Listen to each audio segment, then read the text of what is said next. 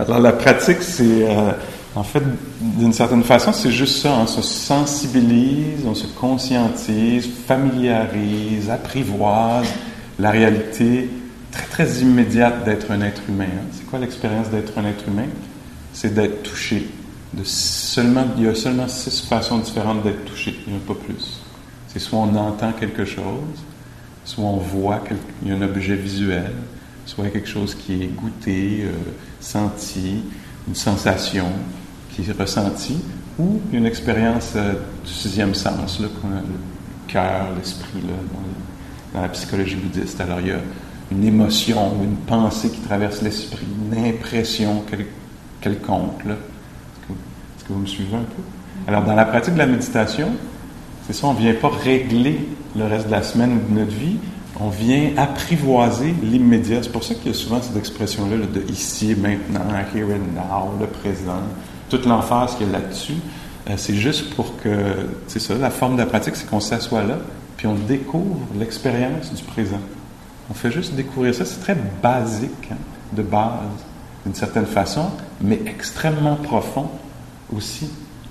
Parce que nous, on est habitué à l'ornementation, pour appeler ça comme ça. Là, je me base sur des écrits de Andrew Olansky, un livre que je lisais là, dans les derniers jours, qui exprime vraiment très bien, il parle très bien de la pratique, puis il dit, nous, on est dans le baroque. Alors, tu es assis là, il y a juste des sons, de la température, de la respiration, puis nous, on construit autour de ça. Là, c'est moi qui est ici, puis je vais dire, j'aurais dû commencer plus tôt, ou avec un autre prof, ça serait mieux, ou 100 000 choses, tu sais, c'est de la fioriture, hein? Me suivez-vous un peu? D'une certaine façon. Alors, nous, on pratique l'épuration. On épure. On fait, qu'est-ce qui se passe vraiment? Fait qu'on laisse même tomber l'histoire de je. Je sera là-bas tantôt. Je étais là-bas. C'est ça qui est arrivé à je dans le passé. Nous, on laisse tomber ça. C'est une pratique de renoncement. C'est vraiment bien connu comme ça, là, la pratique bouddhiste. C'est on renonce. Ça ne veut pas dire qu'on donne, je sais pas quoi, tous nos vêtements, nos meubles, puis notre char, ici, nous aurait ça. Ça ne veut pas dire ça. Ça veut dire qu'on renonce à la fioriture dans l'immédiat. Tu sais. Puis là, c'est bien, c'est pour ça qu'on a un lieu protégé pour faire ça, parce que dans la vie, on est appelé peut-être à ramener là, certains de ces éléments-là, mais ici, on se dit, tiens, je vais abandonner ça, puis il va juste y avoir un corps véritablement sensible, hein? Puis un cœur. C'est pas juste un corps, là, parce qu'on voit très vite, là, quelques secondes, puis on voit très vite qu'il y a un mental, hein? Ça apparaît. Parce qu'il y a quelqu'un tout de suite qui se met à dire, je le fais-tu bien, je le fais-tu pas bien, je le fais mieux que les autres, je dois être pire que les autres. Hein? Alors, puis donc, nous, on reste assis là, aucun jugement. C'est absolument naturel que toutes ces affaires-là aient lieu. Rester pris dans les pensées par rapport à un matin, ce qui s'est passé, ou ce qui s'est pas passé, ou ce qui aurait dû se passer, puis plus tard. Puis on fait juste s'éveiller. C'est ça qu'on appelle la pleine conscience. On reprend conscience. Ah, j'étais pogné dans une fiction. Hein? Parce que c'est une construction mentale au moment où ça a lieu. Tu sais, si je pense à quelqu'un, là, quelqu'un d'autre, là, cette personne-là n'existe pas immédiatement, là, à part la construction mentale que moi j'en fais. Là. Hein? Alors à ce moment-là, je me dis, ah tiens, je fais une pratique de laisser tomber ça. Le futur, le passé n'existe pas. Là. C'est une construction mentale dans l'immédiat. Alors la pratique très très saine, je pense, de la méditation, c'est au moins de rééquilibrer un peu les choses, de se rendre compte de ça, qu'il y a beaucoup de construction mentale, puis qu'on adhère à ça comme si j'étais vraiment en train d'avoir la conversation. Tu sais. C'est une sorte de folie assez répandue, on pourrait dire. Tu sais. Puis on est assez dupe, hein, parce que le cœur peut nous mettre à battre, là, juste à l'idée de quelque chose. Tu sais. Donc ici, on reprend conscience de ça, on se familiarise avec ça. Qu'est-ce qui se passe vraiment? Ah, il y a une image qui apparaît. Ah, il y a le cœur qui bat. Ah, il y a la respiration. Ah, il y a un son. Ah, il y a un mood. Peut-être d'irritation ou de calme. Puis si on laisse la fioriture aller, on va se dire « Ah, c'est à cause de telle affaire. » Puis là, nous, on revient ici, à l'expérience immédiate. C'est une autre approche. Hein? Il y a plusieurs approches à la réalité. Ça, c'en est une, comme dit, qui va développer beaucoup, beaucoup de sagesse. Puis surtout si on le fait régulièrement. Puis comme là, moi, j'aime bien la forme. C'est ça, tu sais. On est assis, puis il y a des sons qui apparaissent, qui disparaissent. Puis on apprend à se laisser les connaître. Puis là, à un moment donné, c'est une tonalité que je ne connaissais pas encore de ton téléphone. Puis là, c'est ça qui apparaît. Hein? Dans le cadre de la méditation, en fait, bon, c'est sûr que si on peut, on éteint notre cellulaire, puis on essaie de créer protéger l'espace, mais la vie va continuer là, de 100 000 façons. T'sais. Puis là, d'un coup, il y a ça. Il y a un événement, puis nous, on essaie de voir comment on peut laisser cet événement-là être connu sans ajouter trop dessus de préférences, puis d'opinions, puis de ceci, cela, tu sais, c'est moi, c'est pas moi, c'est l'autre. Tu sais, ça, c'est tout, du point de vue bouddhiste, c'est toute la fioriture. Hein? C'est peut-être pas nécessaire immédiatement de voir ça d'un point de vue de moi, l'autre, à moi. Tu sais. On essaie juste de voir, tiens, il y a un son qui est apparu. Qu'est-ce que c'est la qualité principale de l'événement? Une caractéristique qu'on dit dans le bouddhisme universel d'un événement. C'est le fait qu'il est impermanent. Il va apparaître, comme là, je prends la tonalité du téléphone, c'est pas pour te... Je trouve que c'est un très bel exemple que tu étais généreuse de nous offrir, ou en tout cas la personne qui te cherchait. Puis là, il y a ça, tu sais. Fait que ça, c'est un événement extérieur qui arrive dans l'environnement, tu sais. Puis de la même façon, il va y avoir des événements qui vont être physiques. Tu sais, comme... ça, c'est un événement physique, en fait, pour nous. Là, c'est un son qui apparaît à la porte, aux oreilles, tu sais. Puis de la même façon, il va y avoir une respiration. Puis nous, on laisse tomber la fioriture. Tu sais, ça se peut qu'on s'assoie là. Mon Dieu, je respire donc bien pas bien, il faudrait que je respire mieux. Fioriture. Ornementation baroque. Hein? Ça devient très, très simple. Hein? C'est pour ça qu'on voit bien comment il peut y avoir un esthétisme zen, par exemple, là, où c'est hyper épuré. Hein? On est comme, non, on va laisser tomber toutes les ornementations. On va aller au plus simple. Roche, gravelle. Tu sais, comme ça. Et donc, nous, on reste là, puis on permet aux événements d'avoir lieu. Puis en fait, ce que ça nous permet de cultiver, de développer, c'est ce qu'on appelle la sagesse, c'est la capacité de permettre à un événement d'avoir lieu, d'être connu avec équilibre, puis avec calme. Certains événements qui vont se produire intérieurement, ça peut être une image qui vient à l'esprit, vont être déplaisantes. Certains événements vont être plaisants. Puis plusieurs vont être ni plaisants ni déplaisants. Puis nous, on va pratiquer un peu une sorte de démocratie. Hein? Au lieu de dire « Hey, bonne sœur, juste les affaires plaisantes qui rentrent, pas d'affaires pas plaisantes, les affaires neutres, ça ne nous intéresse pas. » Tu sais?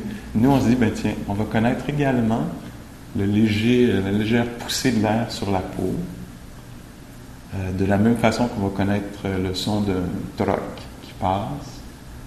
Ou si c'est de l'angoisse qui est là, un peu d'angoisse, ce qu'on va apprendre à faire, qui est extrêmement libérateur, ça va être de permettre à ce phénomène-là d'être là. Est-ce qu'il pourrait y avoir du malaise?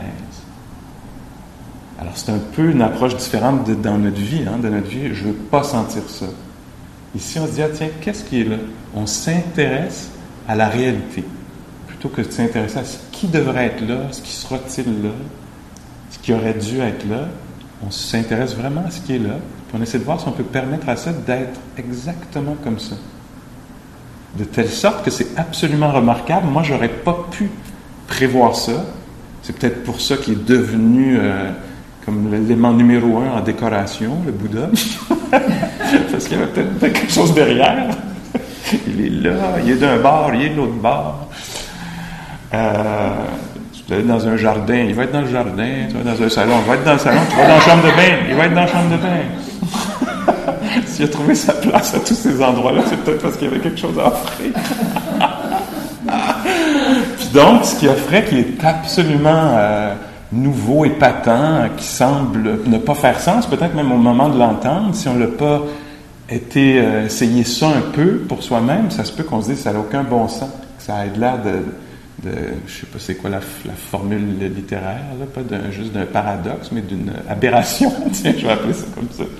Mais l'idée qu'il pourrait y avoir un bien-être, toi, qui est un bien-être d'abord, tiens, mettons une première étape, un bien-être qui est au-delà du fait que c'est plaisant ou déplaisant, ce qui est vécu. Déjà, c'est énorme pour nous de se dire, tiens, je pourrais être devant, faire l'expérience de quelque chose de déplaisant, puis que ça n'ait pas d'impact sur une expérience plus profonde de bien-être. Alors que nous, là, tu sais, dès que, je sais pas, on est un peu pris dans le trafic, que la rue est fermée, parce que, tu sais, c'est déplaisant, fait que là, je suis tout perturbé, tu sais. C'est pour ça qu'on veut pratiquer pour essayer de voir si on peut permettre aux choses d'apparaître. Tu sais, rue fermée, etc., je sais pas quoi, politique, etc., d'apparaître, ces choses-là d'apparaître, d'être connues avec, puis que ça n'ait pas d'impact sur un bien-être plus profond. Alors, je sais pas si vous pouvez voir, vous pouvez évaluer pour vous-même, là, mais moi, je vois que, franchement, je suis très instable. Tu me donnes un peu de déplaisir. Ah, ben, je pensais que ça allait être bon, mais c'est pas si bon que ça, franchement, je reviendrai plus, tu sais. Puis je peux être facilement déstabilisé, tu sais. Ah, mais c'est pas ça que je pensais qu'elle allait dire, pourquoi elle dit ça, qu'est-ce qu'elle voulait dire, tu sais. Alors, des choses entendues qui vont être déplaisantes, il va en avoir vraiment beaucoup, là, tu sais.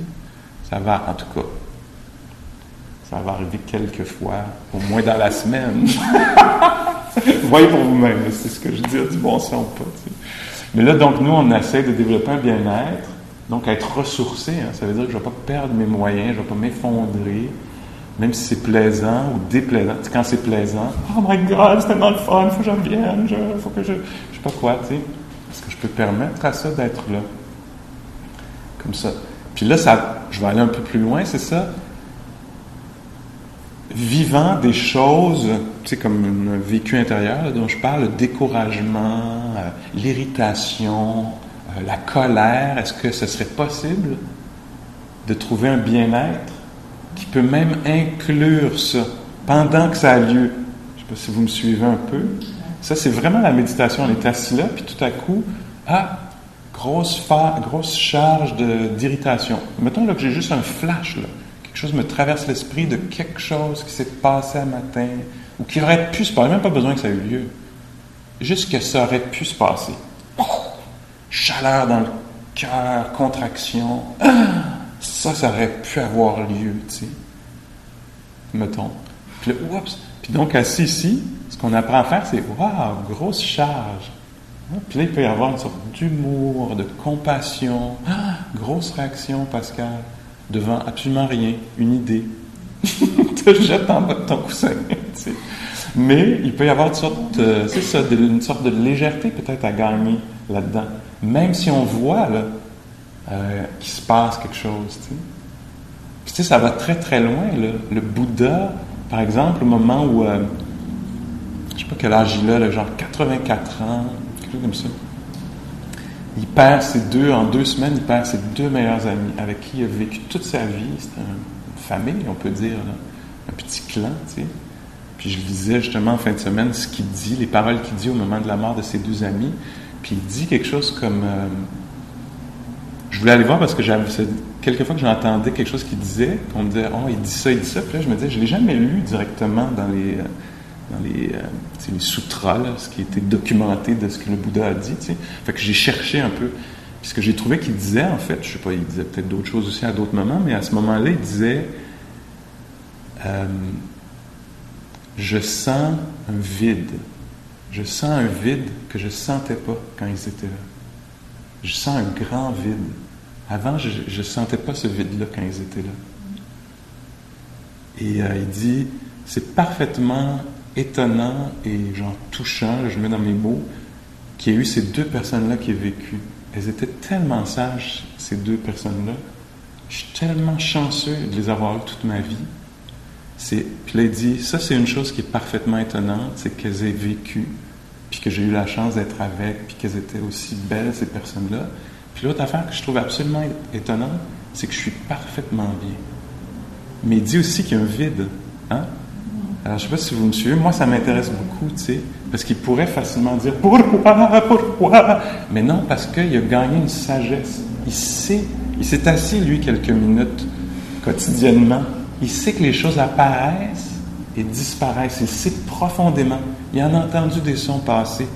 Il en a vu des émotions apparaître. Il en a vu des pensées passer, des moods, des époques, des étapes, Puis donc, il sait très bien que les êtres aussi, lui-même, les autres, passent, tu sais.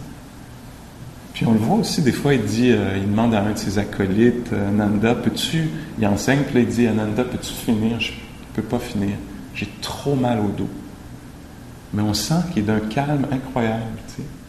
Alors, son bien-être ne dépend pas qu'il soit en santé, ne dépend pas que les gens demeurent à côté de lui. Et il est sensible.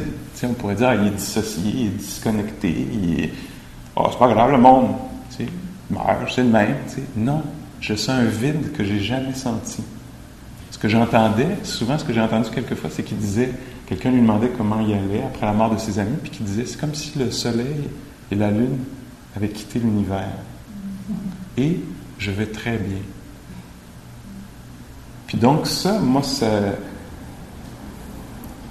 je trouve que c'est un peu plus réaliste. J'aimerais ça, là, tu sais, que tout va bien aller, ça va être juste du plaisir tout le temps, tout le monde va dire ce que je veux qu'ils disent, puis la situation environnementale, politique, ça va tout être en ligne, tout le temps, ça va être ce que j'aime, tu sais. Puis en dedans aussi, je vais me sentir tout le temps bien, tu sais, comme juste le fun. Tu sais. Puis la réalité, c'est que non, hein. Le monde est beaucoup plus instable que ça, on a beaucoup moins de contrôle que ça. Extérieurement, on peut le reconnaître assez facilement, même intérieurement. On va être touché, étant sensible là, à la beauté, à la connexion, hein, à la rencontre, au sens, etc. On va être touché de 100 000 façons. Alors, comment permettre à ça d'avoir lieu tout en restant équilibré, ressourcé? C'est ça la méditation. Ou c'est ça la sagesse. Puis la méditation, en fait, c'est un moyen d'y accéder en s'assoyant, puis en se disant, tiens, je vais sentir exactement ça. Puis d'une journée à l'autre, si on s'associe quotidiennement ou à différents moments de la journée ou de l'année, on va sentir différentes affaires. C'est sûr. Ça ne sera pas égal. Hein? Des jours, on va être agité, des jours extrêmement agités, puis peut-être des moments où on va être calme, puis on va pouvoir, tiens, calme. Très agité. Très agité. Alors, on enlève la fioriture, parce que je pourrais être agité, puis me dire, comment ça, je suis agité, je suis tout le temps agité, ça fait des années que je suis agité. Puis là, on ajoute ce que le Bouddha appelle une deuxième flèche. Déjà que, genre, on s'est pété l'orteil, pourquoi moi? C'est la deuxième flèche. La première, c'est l'orteil, l'autre, c'est pourquoi moi? La première flèche, c'est l'agitation. La deuxième flèche, c'est franchement, je l'ai donc bien pas, je suis donc bien agité. Puis lui dit, ben tiens, on peut pratiquer le renoncement. On peut apprendre à renoncer à cette autre couche-là. T'sais. C'est très, très, très libérateur. T'sais.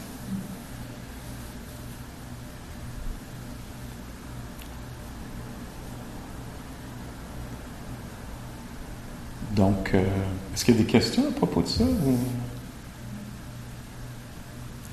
Est-ce que ça vous parle un petit peu? Vous reconnaissez quelque chose qui... Beaucoup, hein?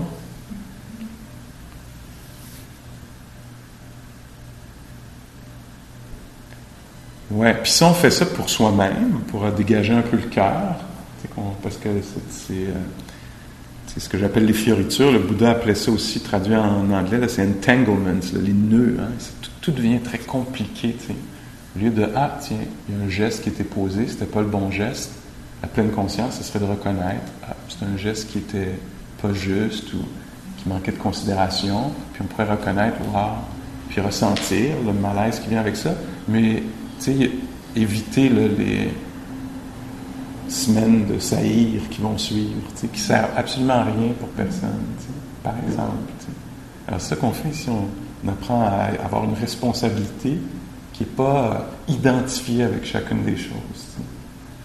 Puis en fait, ce que j'allais dire, c'est qu'on fait ça pour soi, pour dégager le cœur, mais les autres vont en bénéficier beaucoup du fait là, qu'on est moins pogné avec 100 000 histoires, là, qu'on est capable de s'occuper de ce qui est là, véritablement. OK? Essayons-le un petit peu. On peut le faire debout, assis encore une fois, couché si vous voulez. L'idée, c'est d'avoir ces deux sortes de qualités-là. Une qualité qui est le calme, ou la détente, ou ça peut prendre la forme de l'acceptation, ou une forme amicale, un esprit amical, alors qui n'est pas exigeant, qui n'est pas jugeant. Ça, c'est un peu un aspect détente, un peu, on pourrait dire, si je mets ça là-dessous. Là. Puis l'autre aspect, c'est l'aspect éveil, c'est un aspect énergie. Alors, on n'est pas juste dans un cours de détente. Hein?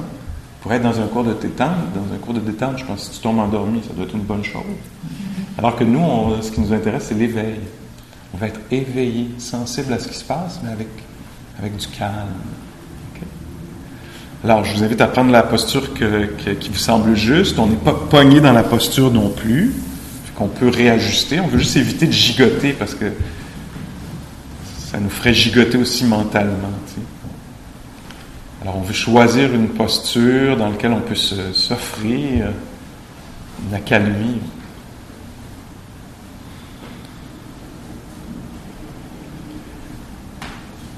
Si vous êtes couché, vous pensez que vous pourriez tomber endormi, vous pouvez, si vous voulez, laisser les coudes au sol, mais monter les mains vers le ciel. Puis comme ça engage un petit peu le corps. Même vous pourriez avoir l'index et le pouce qui se touchent, juste pour engager un petit peu d'énergie. Vous laissez les yeux ouverts si vous voulez, c'est comme vous voulez.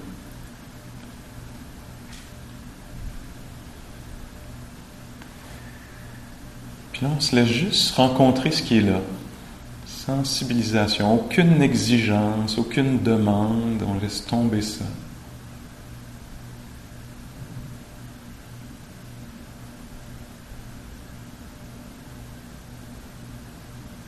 On laisse même tomber notre histoire, passé, futur. On découvre seulement qu'il y a un corps qui est là, dans cette posture-ci.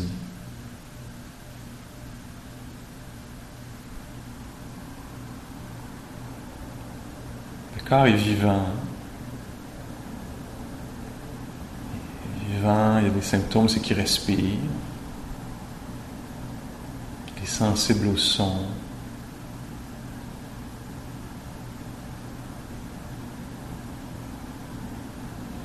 Puis il y a d'autres sensations, probablement quelques sensations désagréables.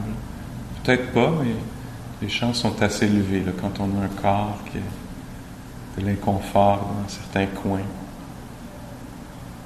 On essaie de voir si on peut permettre à ceci d'être tel que c'est, d'être connu.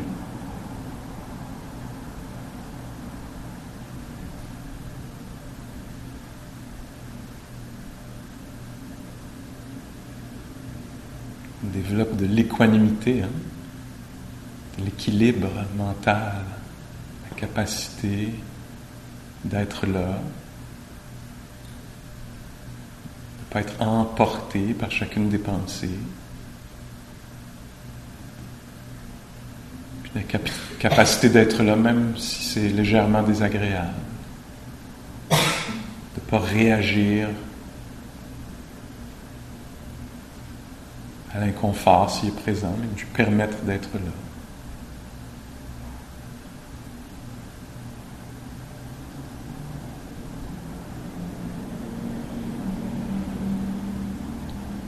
Il y a peut-être des choses agréables aussi, des phénomènes agréables qui se passent qu'on peut apprécier, si c'est le cas.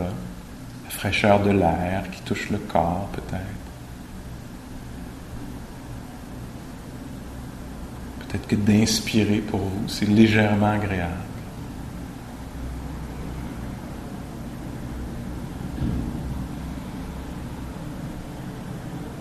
Ou c'est peut-être l'expiration qui l'est.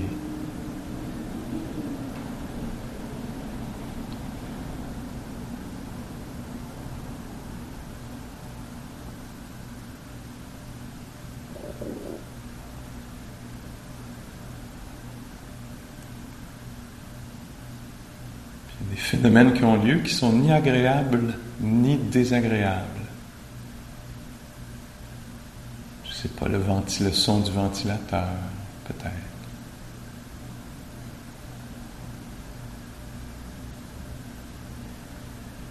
Les sensations, je ne sais pas moi, dans les bras.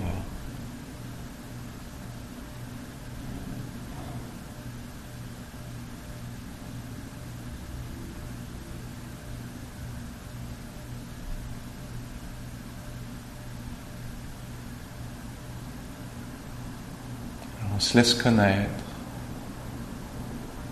les impressions, là, ce qui apparaît, ce qui devient à l'avant-plan de notre expérience. On se laisse connaître ça, calmement, si c'est possible.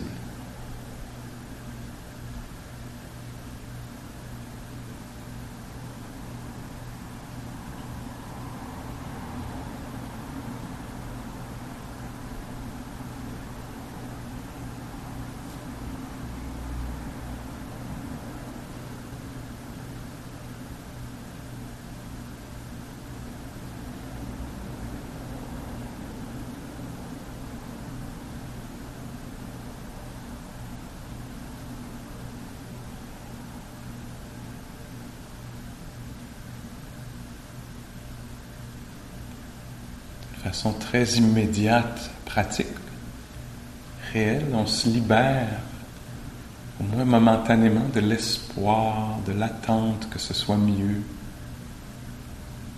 On se laisse connaître les choses juste comme elles sont en ce moment.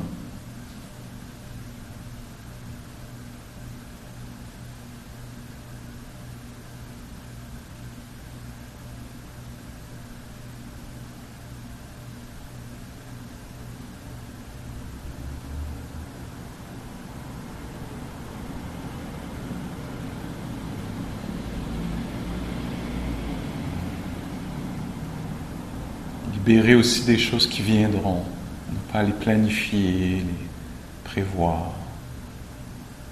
On se libère de ça, momentanément du moins.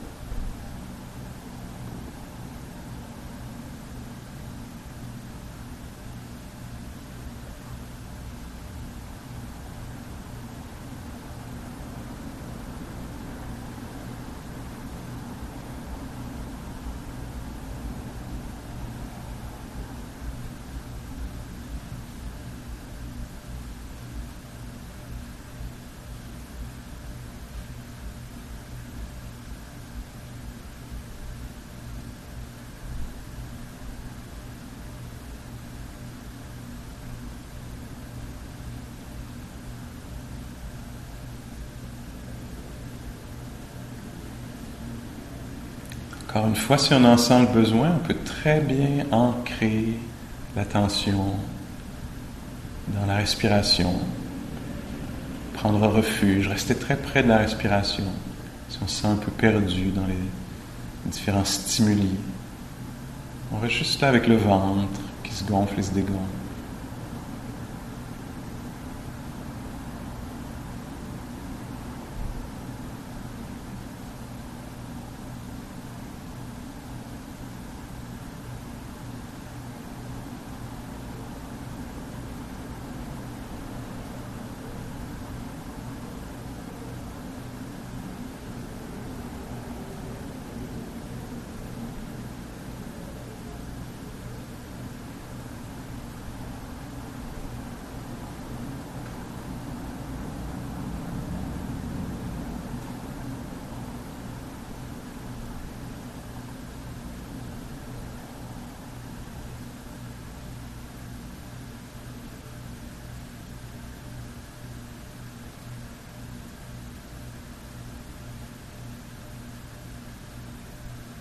Si l'esprit s'échappe, se perd, on prend conscience de ça, perdu, parti, aucun jugement.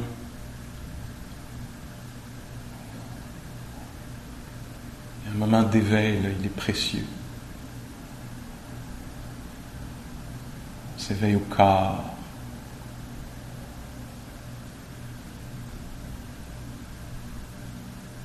À l'environnement.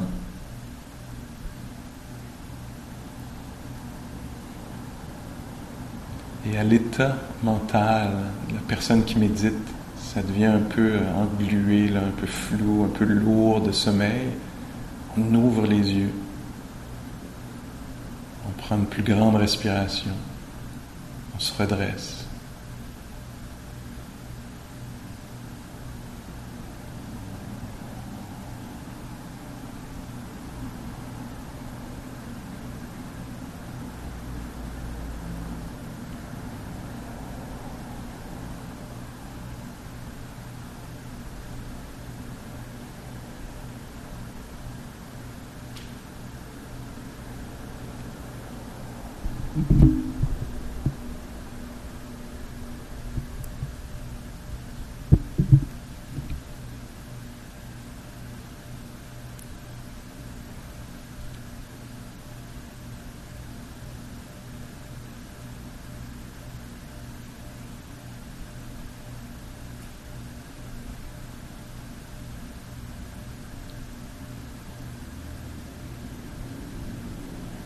On découvre ce que c'est que d'être attentif, ce que c'est que d'être éveillé à l'expérience sensorielle, ce que c'est que d'être à l'écoute. très différent que d'être dans l'émission de pensée, là, de préférence, ou d'idées, ou de projection. Alors, qu'est-ce que c'est que d'être attentif, sensible à ce qui se passe?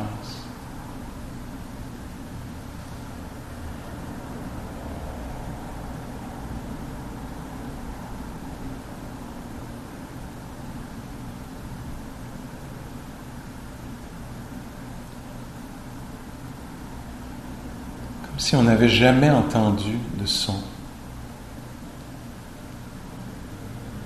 Comme si on n'avait jamais respiré avant.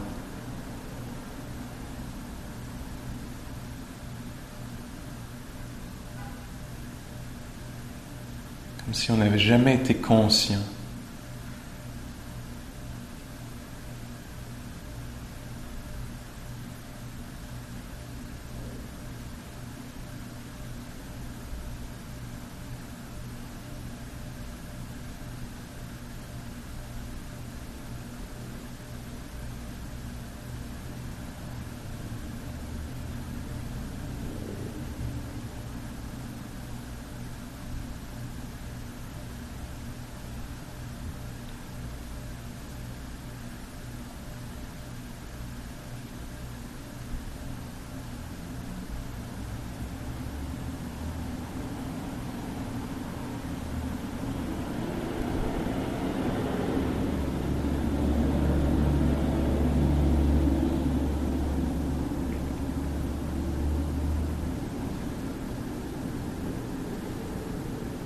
Qu'est-ce que c'est que d'être sensible?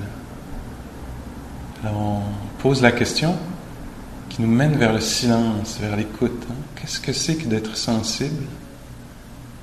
C'est le silence et l'écoute qui vont répondre. C'est l'expérience lucide qui va éclairer et révéler ça. Qu'est-ce que c'est que d'être sensible?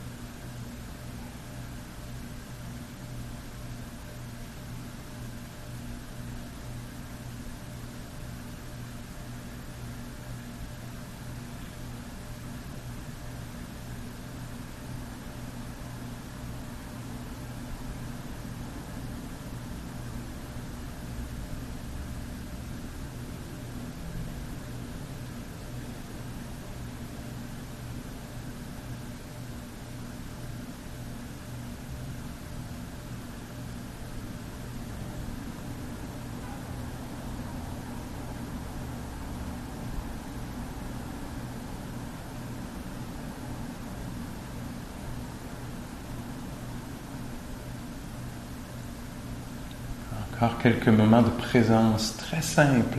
On n'est pas dans la recherche de solutions, on n'est pas dans essayer d'obtenir quelque chose, d'autres sensations, un autre ressenti. C'est vraiment l'art de la rencontre très directe, simple, immédiate avec ce qui est là. Les sons, les sensations et l'état de la personne qui médite.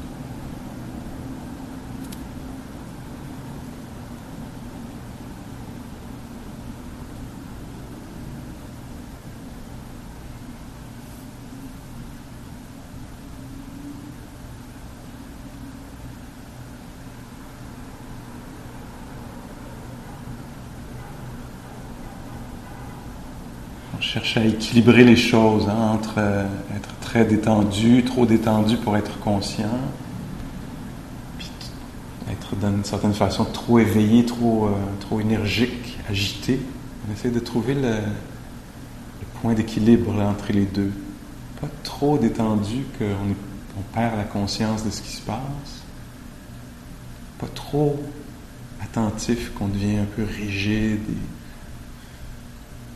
dur ou agité.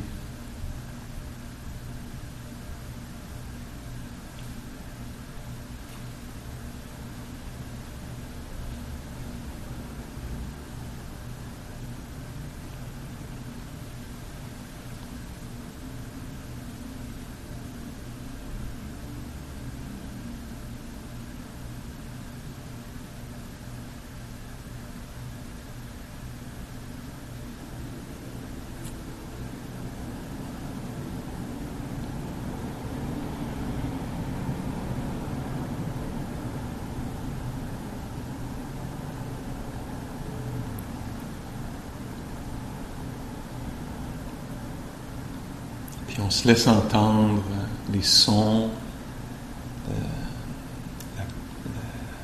l'indication de la fin de la méditation par la cloche. On se laisse vivre cette expérience-là. Puis on voit aussi les transformations qui vont se produire avec les yeux qui s'ouvrent, le corps qui bouge. Peut-être que l'état mental va se transformer légèrement.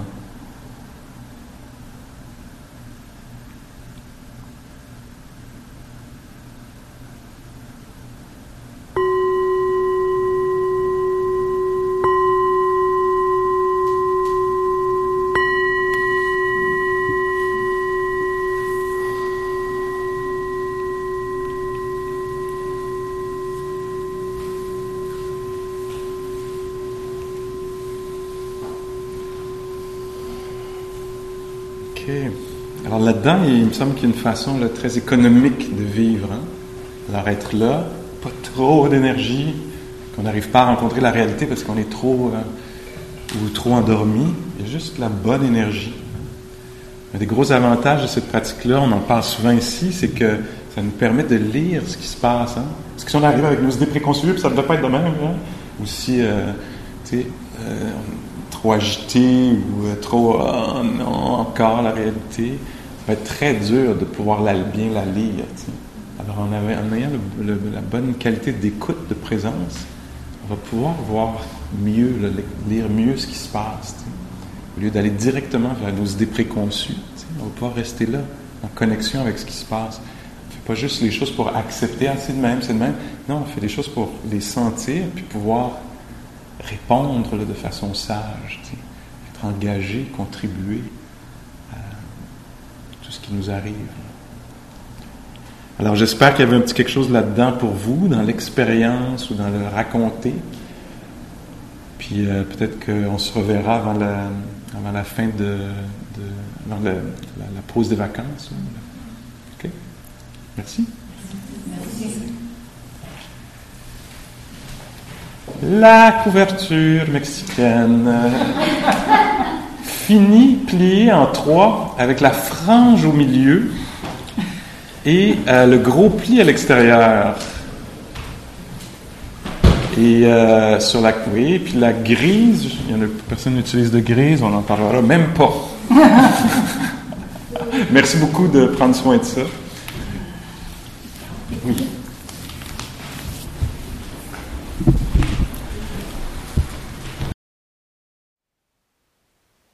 Thank you for listening. To learn how you can support the teachers and Dharma Seed, please visit dharmaseed.org/donate.